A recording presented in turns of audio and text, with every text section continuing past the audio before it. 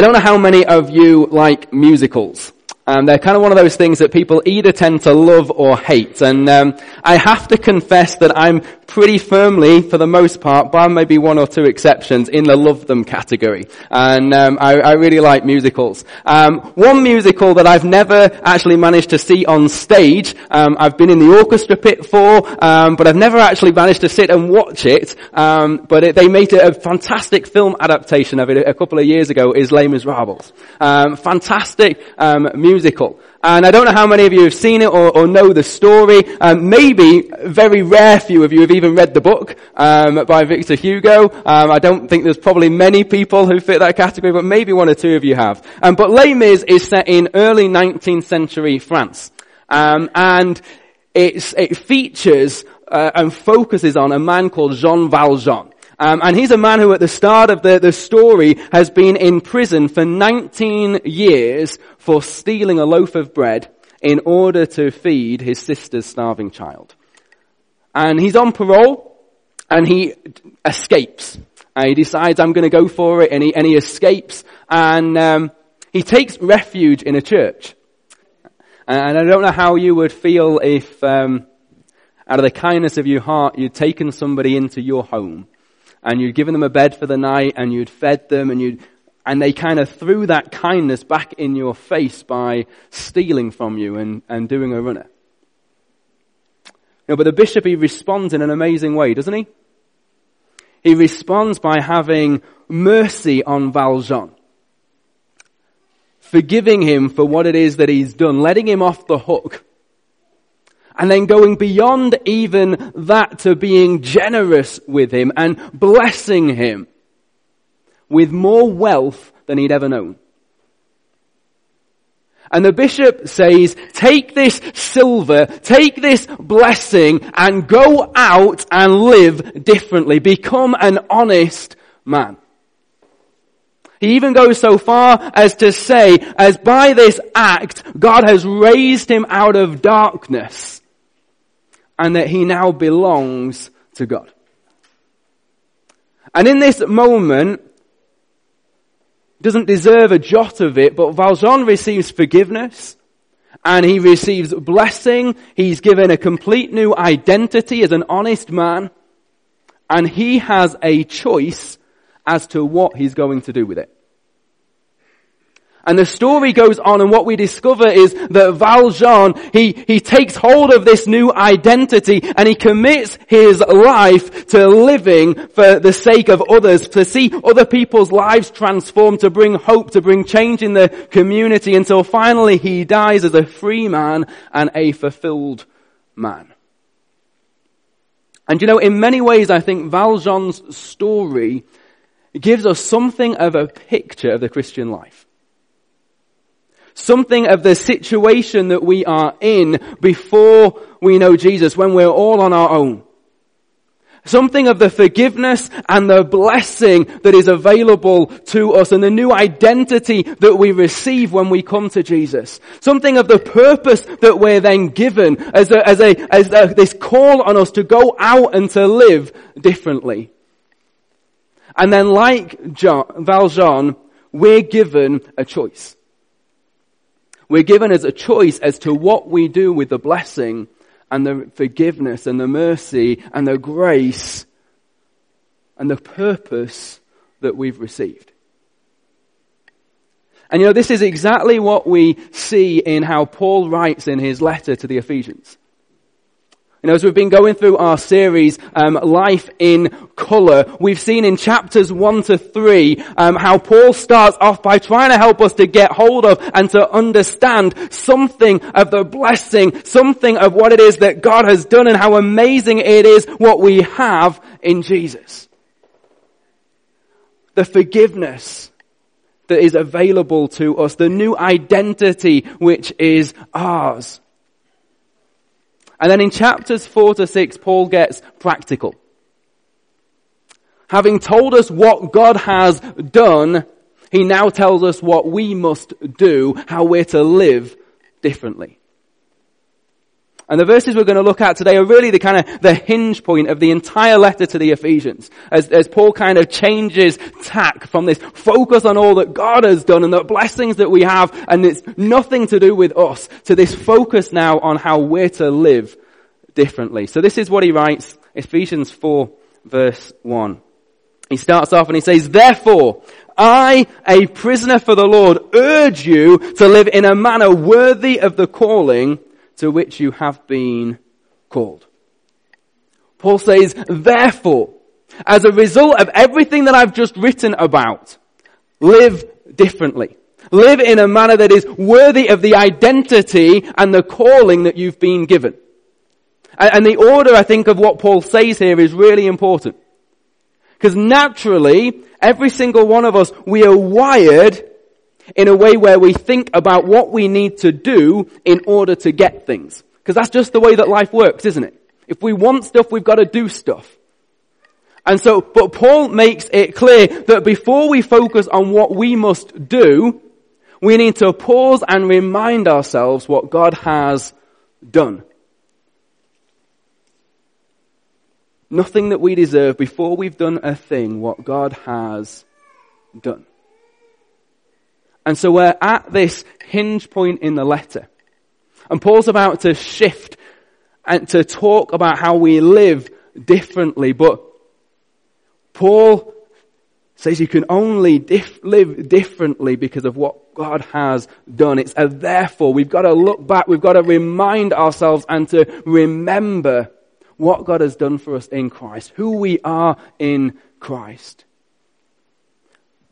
And so before we even begin to look at how we live differently, I want us to just take a moment to remind ourselves some of the things that we've been learning about and focusing on over the last kind of few weeks and months from Ephesians chapters 1 to 3. And this isn't an exhaustive list, but it captures something of what Paul's getting across to us. And I think it'd be great to have a little bit of participation. So I'm going to stick some statements up on the screen and we're going to read them together as a reminder of what Paul says. So here we go.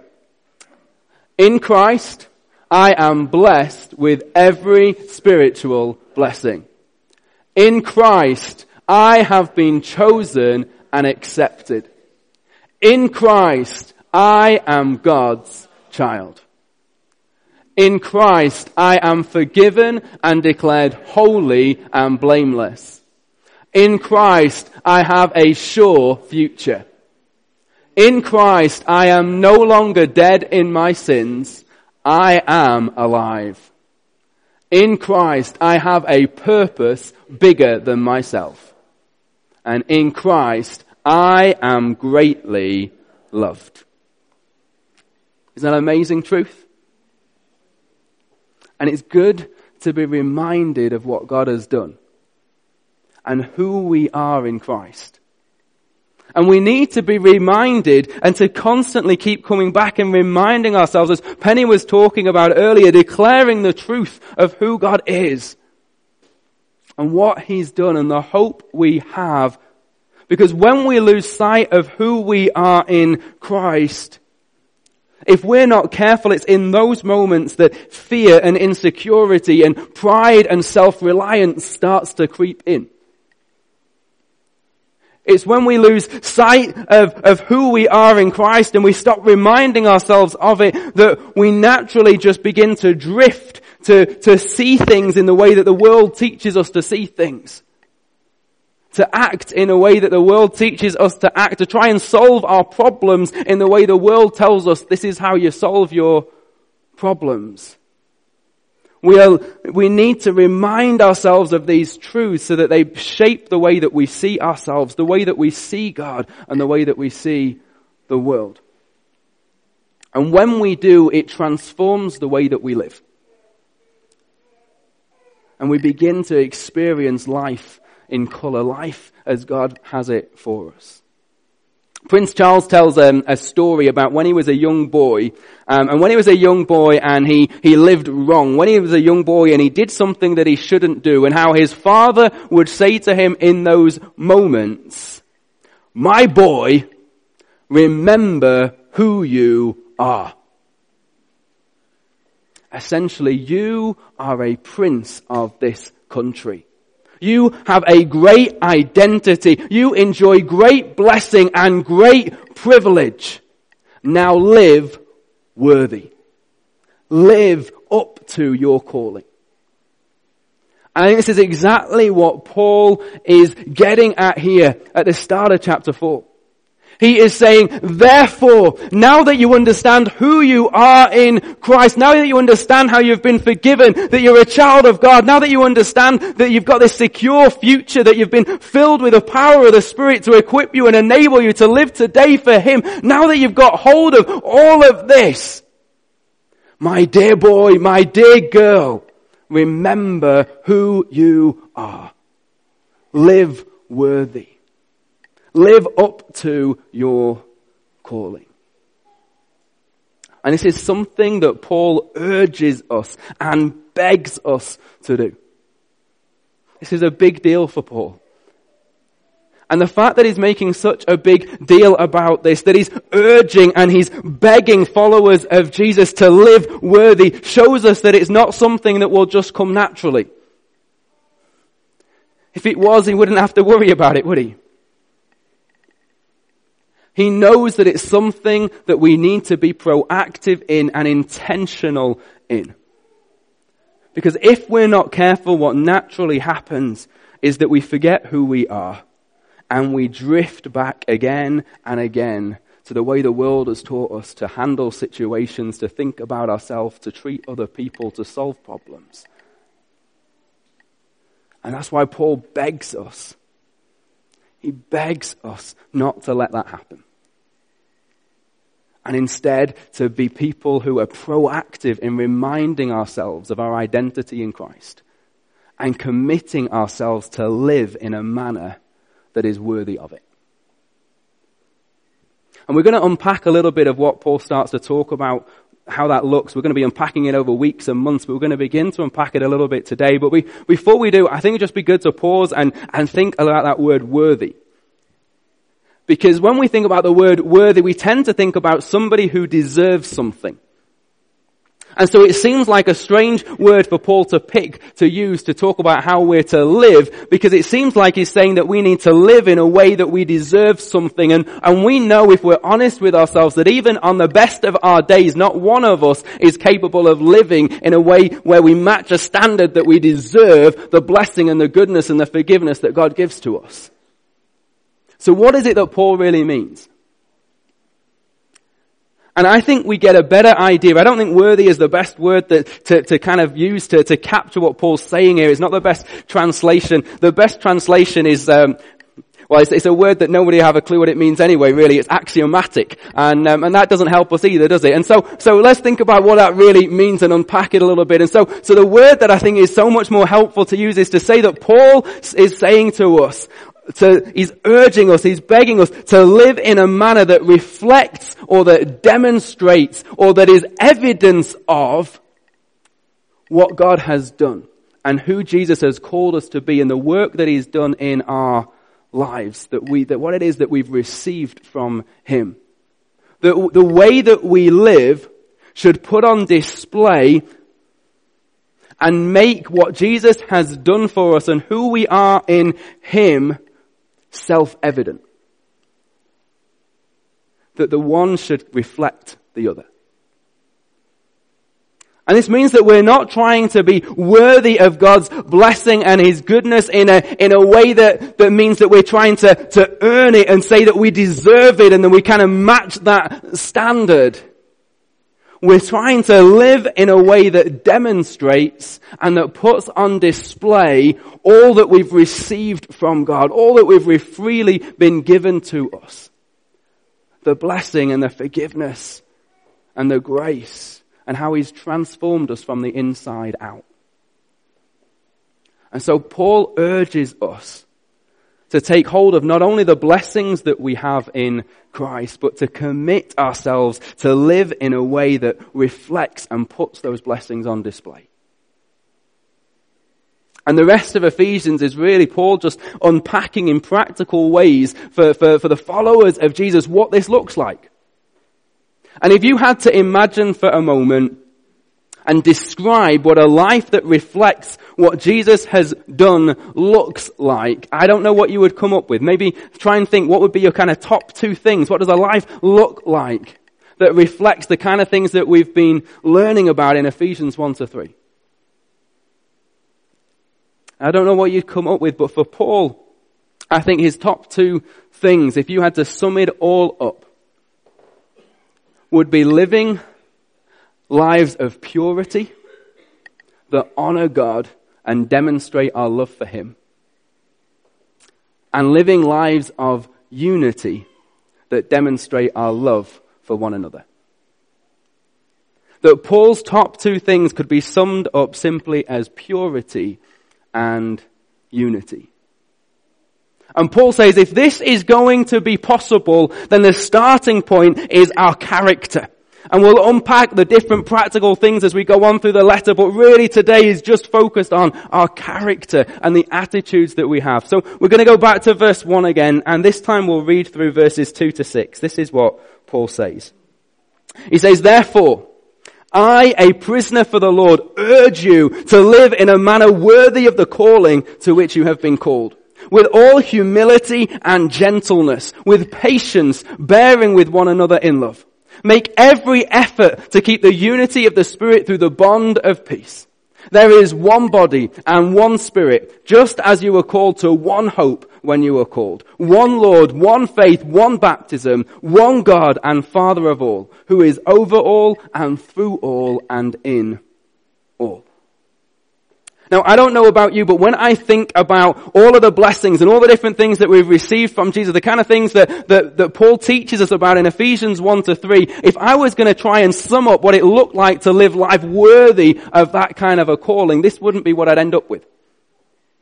I would probably come up with something along the lines of that I urge you to live in a manner worthy of the calling that you've received, full of confidence and faith and joy and assurance and security, to be people who don't put up with any kind of sin in your life, and you stay clear from it. Make every effort in that area. All good things. And to be honest, in things that in different ways Paul's going to come to later on in his letter, but not what Paul thinks of as of first importance. As far as Paul is concerned, the primary way that we demonstrate who we are in Jesus is through humility and gentleness and patience, bearing with one another in love. Through making every effort to stay united and at peace with one another. Everything that Paul talks about here is about how we relate to one another.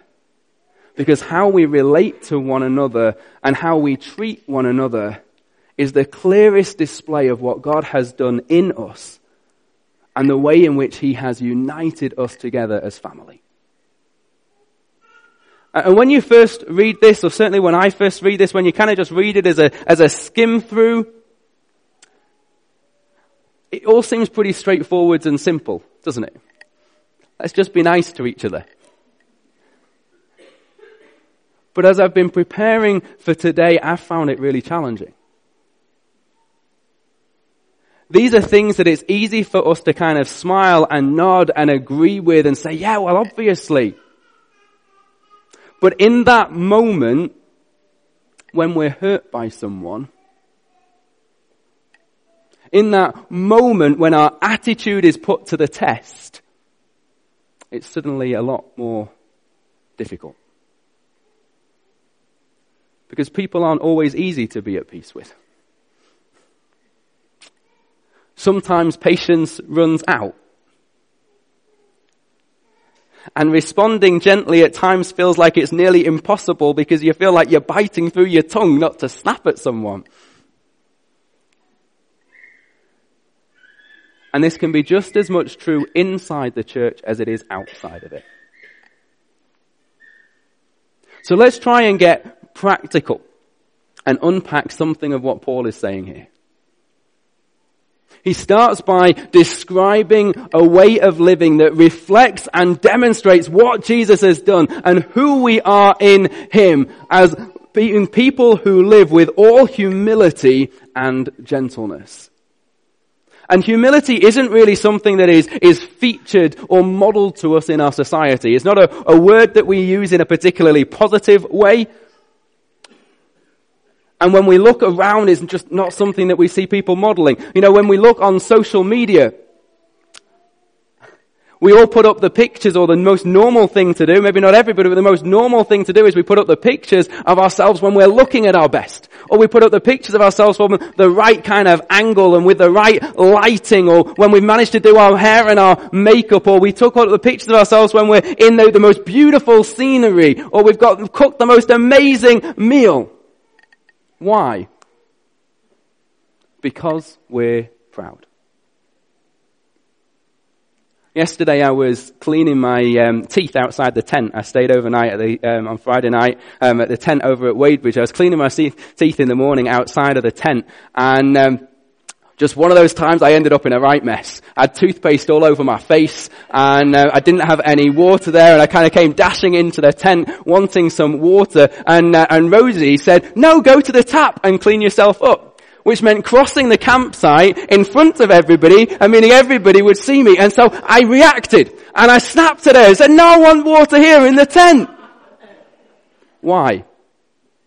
Because I've got a little bit of pride. And we kind of end up living with pride and growing to accept it. But pride is a big deal. It's a big issue. It's pride that means in an argument or in a broken relationship, I dig my heels in and justify myself. Justify my actions. And place the blame on other people and talk about how terrible they've treated me. It's pride that means I think I'm the one in the right. And so why should I do this or that? They need to be the ones who make the effort now. Pride is simply the way that we describe any attitude that is focused on ourselves, on our rights, on our reputation, on what people think of us. And Paul says we can't afford to put up with pride. We're called to display what Jesus has done to the world, how in Christ we've put ourselves to death, and we no longer live for ourselves, but we live for him.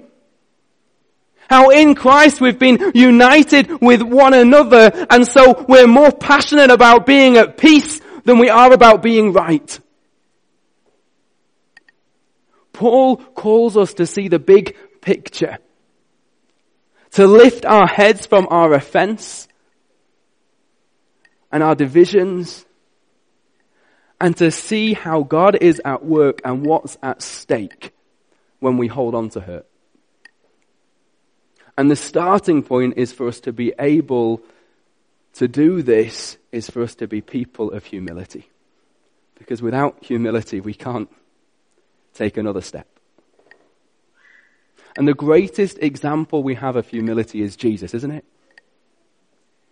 Jesus is the one who is worthy of being served and yet chooses to come as a servant. Jesus is the one who is the creator of life and yet chooses to submit himself to death. Jesus is the one who doesn't try to hold onto his rights and his privileges and his blessings and what he's due and what he's owed and what he deserves. But he lays it all aside in order to serve you and me.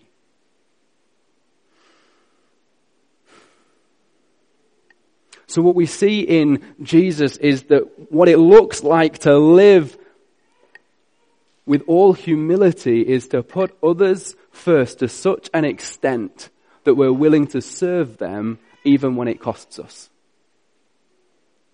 And sometimes, do you know what? Sometimes I think I'm okay with that. Sometimes I think, do you know what? I quite like serving people. It can be wonderful. It can be joyful. You can feel a thrill from kind of having helped people. You're appreciated and people thank you.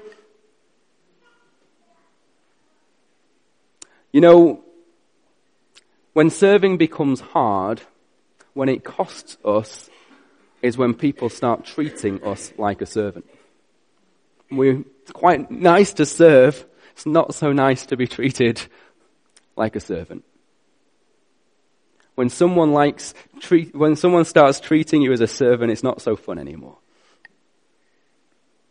That's when we discover how proud we really are.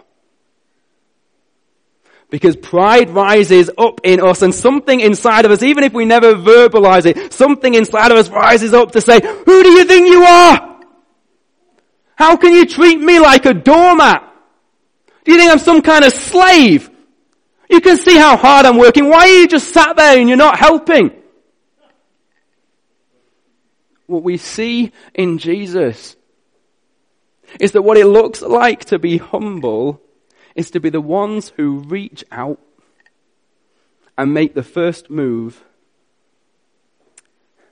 even when we feel like we're the ones in the right, or we're the ones who've been wronged and are due something. That's how Jesus puts in humility into action, because we read that it was while we were still his enemies, Christ died for us. He put his love into action and reached out to us. He took the first move, even though he was the one who was owed everything. We can't afford to put up with pride in our hearts. And this kind of humility isn't easy, is it? But Paul is saying if we're going to be a people who live worthy of the calling, whose lives reflect what Jesus has done and who we now are in Christ, then we are to live with all humility.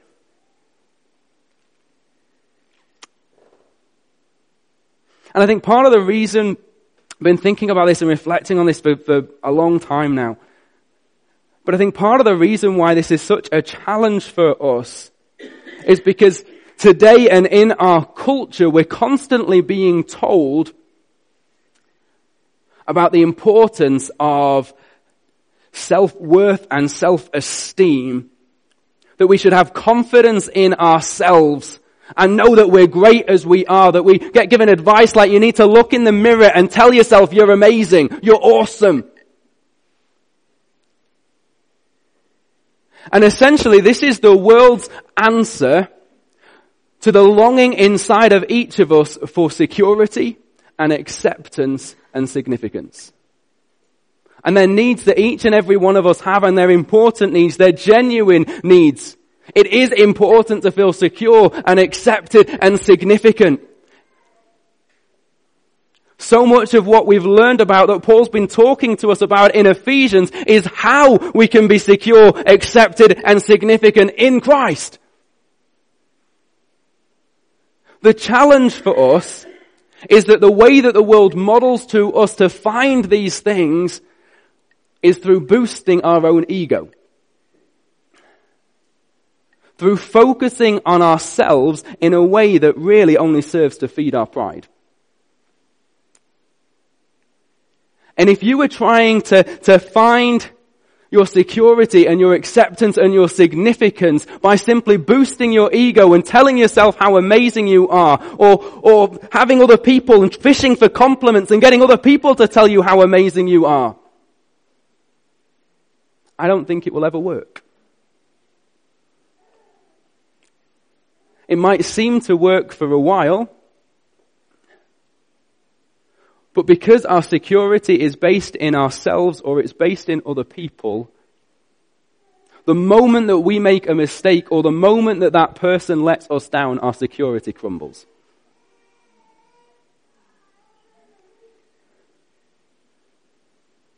God wants you to be secure in who you are. And to know that you're accepted and you belong. That you're enough. That you're significant and you have purpose. But the foundation for our security is not ourselves. It's not a foundation that's always at risk of falling apart. The foundation for our security is Jesus. It's who he is and what he has done and who we are in him. You know, in Jesus we find that we are fearfully and wonderfully made. That God designed us on purpose, that we're not an accident, that he doesn't make mistakes. That we are loved with such a great love, that he gives us such amazing value that he was willing to die for us. That our future is assured. That we have an amazing Heavenly Father who promises to take care of us every single day. And so we don't have to look forwards with fear. And he's promised that he has a place for us that is prepared for eternity. That our lives are significant and have an amazing purpose because God invites us to partner with him for a purpose bigger than ourselves for the sake of his kingdom. So we can feel secure and accepted and significant, but it's nothing about who I am. It's all about who he is. And he is the same yesterday, today, and forever. And so that foundation is sure and it is certain and it will never crumble.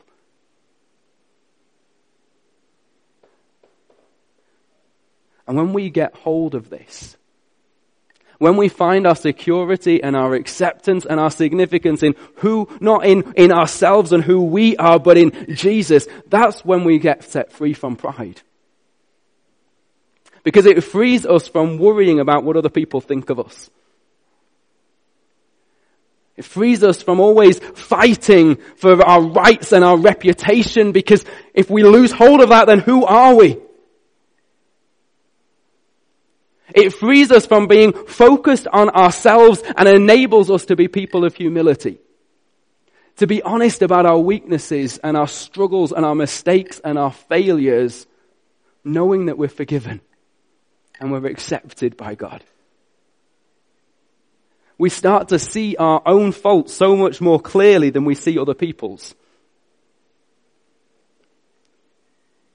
When we recognize that everything that we have is because of God's goodness,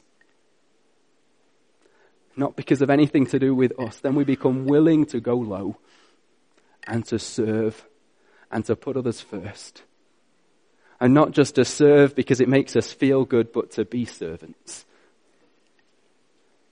You see, humility changes everything. And I think it's this attitude of humility, of laying down our rights and putting others first, that is the foundation for everything else that Paul's going to write to us about, not only in these verses, but onwards through the rest of the book of Ephesians.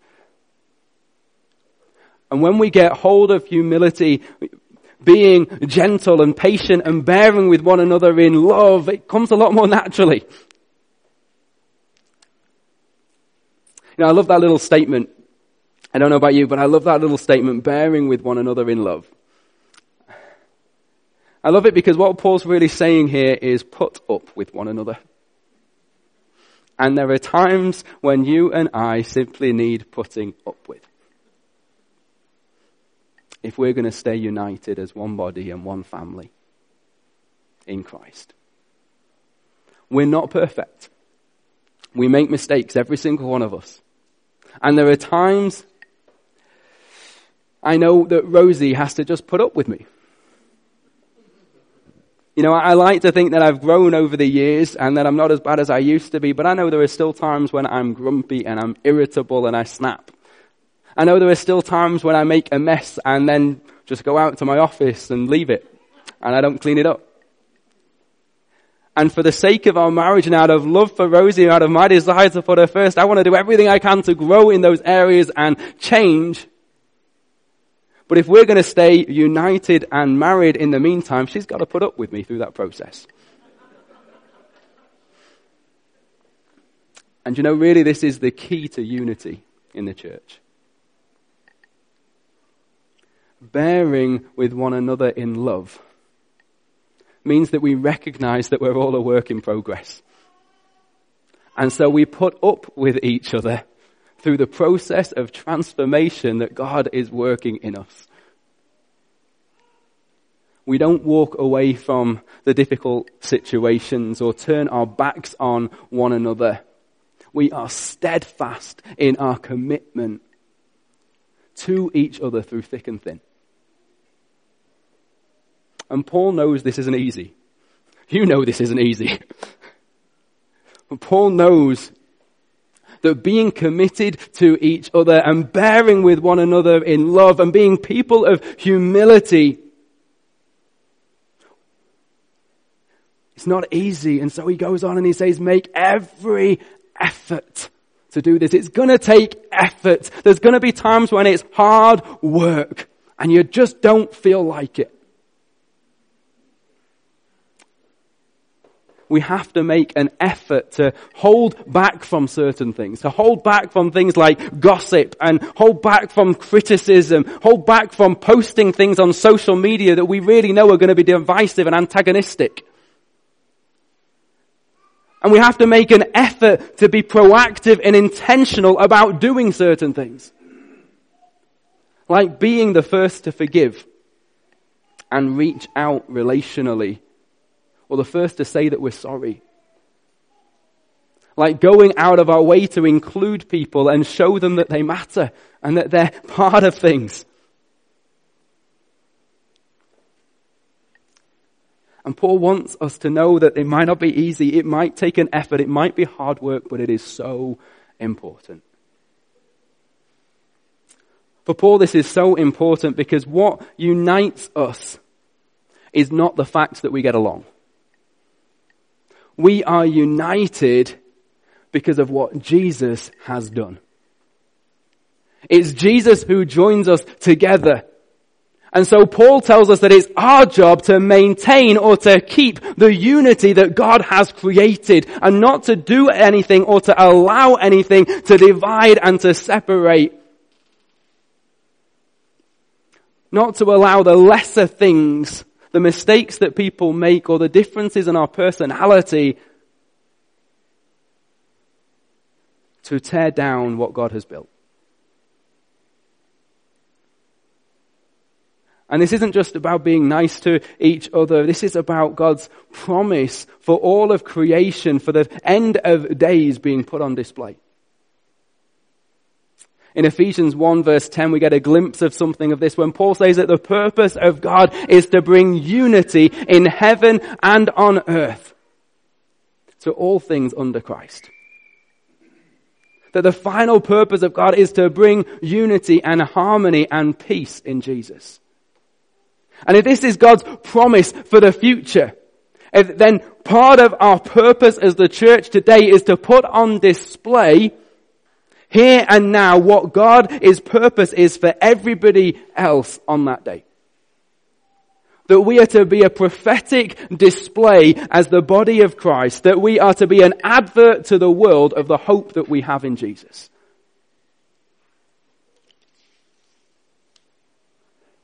And so for Paul this is so important because this is a high calling. And it's so important that if we're to live worthy, to live in a manner that reflects and puts on display this high calling, that we need to live with all humility and with all gentleness and with all patience, that we need to bear with one another in love and make every effort to keep the unity of the Spirit through the bond of peace. As I said earlier, it all sounds so nice and straightforward, just be nice to each other. Until you start to really think about what it means. And I don't want to lessen how hard this is or how painful this can be. But what I do want to do is to create an opportunity for us to respond to God in the midst of it. To make a fresh commitment to say, Jesus, in response to all that I have freely received from you, I choose to live worthy. I choose to live for you and to put on display who you are and what you've done and the hope that we have to a world that needs it. And exactly what that looks like in this moment will be different for each and every one of you. Practically how you outwork that and the things that God brings to mind for you will be different. It might be that for you this is about being honest with God about your pride and asking him to forgive you and to help you grow in humility so that you're not so caught up in yourself. Or it might be about making a choice to forgive someone or making a choice to reach out to someone. Or maybe your heart has been stirred to commit to do all you can to include people and to make people ensure that no one feels like they're the one on the outside. It'll look different for every single one of us. But whatever it is,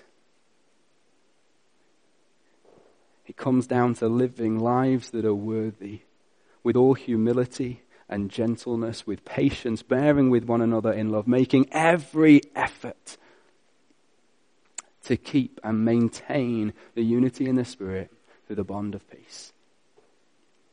And as Paul says, this is something that requires action for us to be proactive and intentional in. And so to help us with that, as we respond, and as I say, it will be different for every one of us, but to help us with that, I want to call you to action this morning as your way of saying, God, I want to take action. This is going to be reflected in how I live. And so I don't do this very often, but if that's something that you want to do today, to make that commitment, to say, Jesus, I want to take action. In the light of what you have done for me, live worthy. I want to commit myself to make every effort for unity. Every effort to grow in humility. And as a sign of that, I want to ask you to stand this morning as your way of saying, I am taking action. I am making this commitment. And then I would love to pray for you. So if that's something you want to do, then just stand now, and then I would love to pray for you.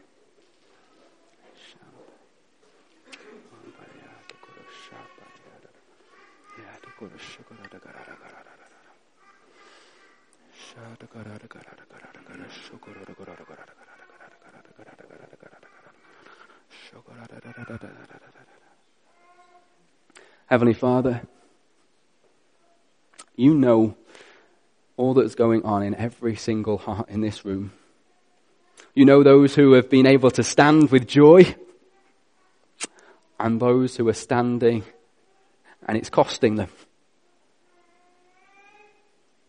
But Jesus, for every single one of us,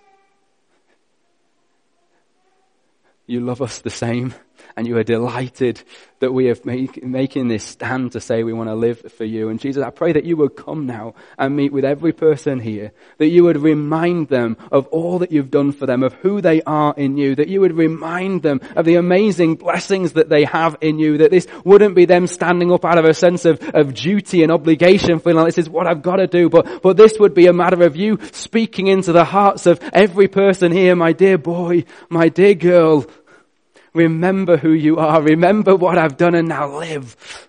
Live worthy. Live up to your calling. Jesus, I pray that you would come and by your Spirit that you would highlight into every single one of our hearts the things that you're wanting to put your finger on. Where you're wanting to deal with pride, I pray that you would, with love, expose it now. And that you would help us to to surrender to you in that area of our lives, to lay that down. That we would be set free to be servants, set free to be humble people who put others first. Jesus, where there are people that we need to forgive, today we may not feel like it, but we make a choice to say we choose to forgive. And I pray that as that choice is made, that you would begin to work in the hearts of every person here who needs it, to set them free from anger and bitterness. That what has been done would not have a hold on them any longer.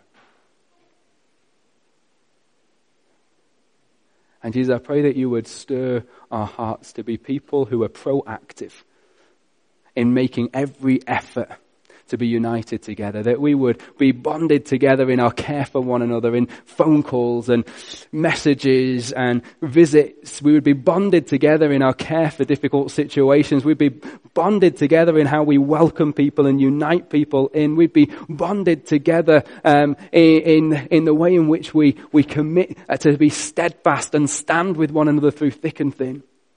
Jesus, I pray that you would bond us together as a church, and that you would enable us to put on display the hope to the world that we have in you.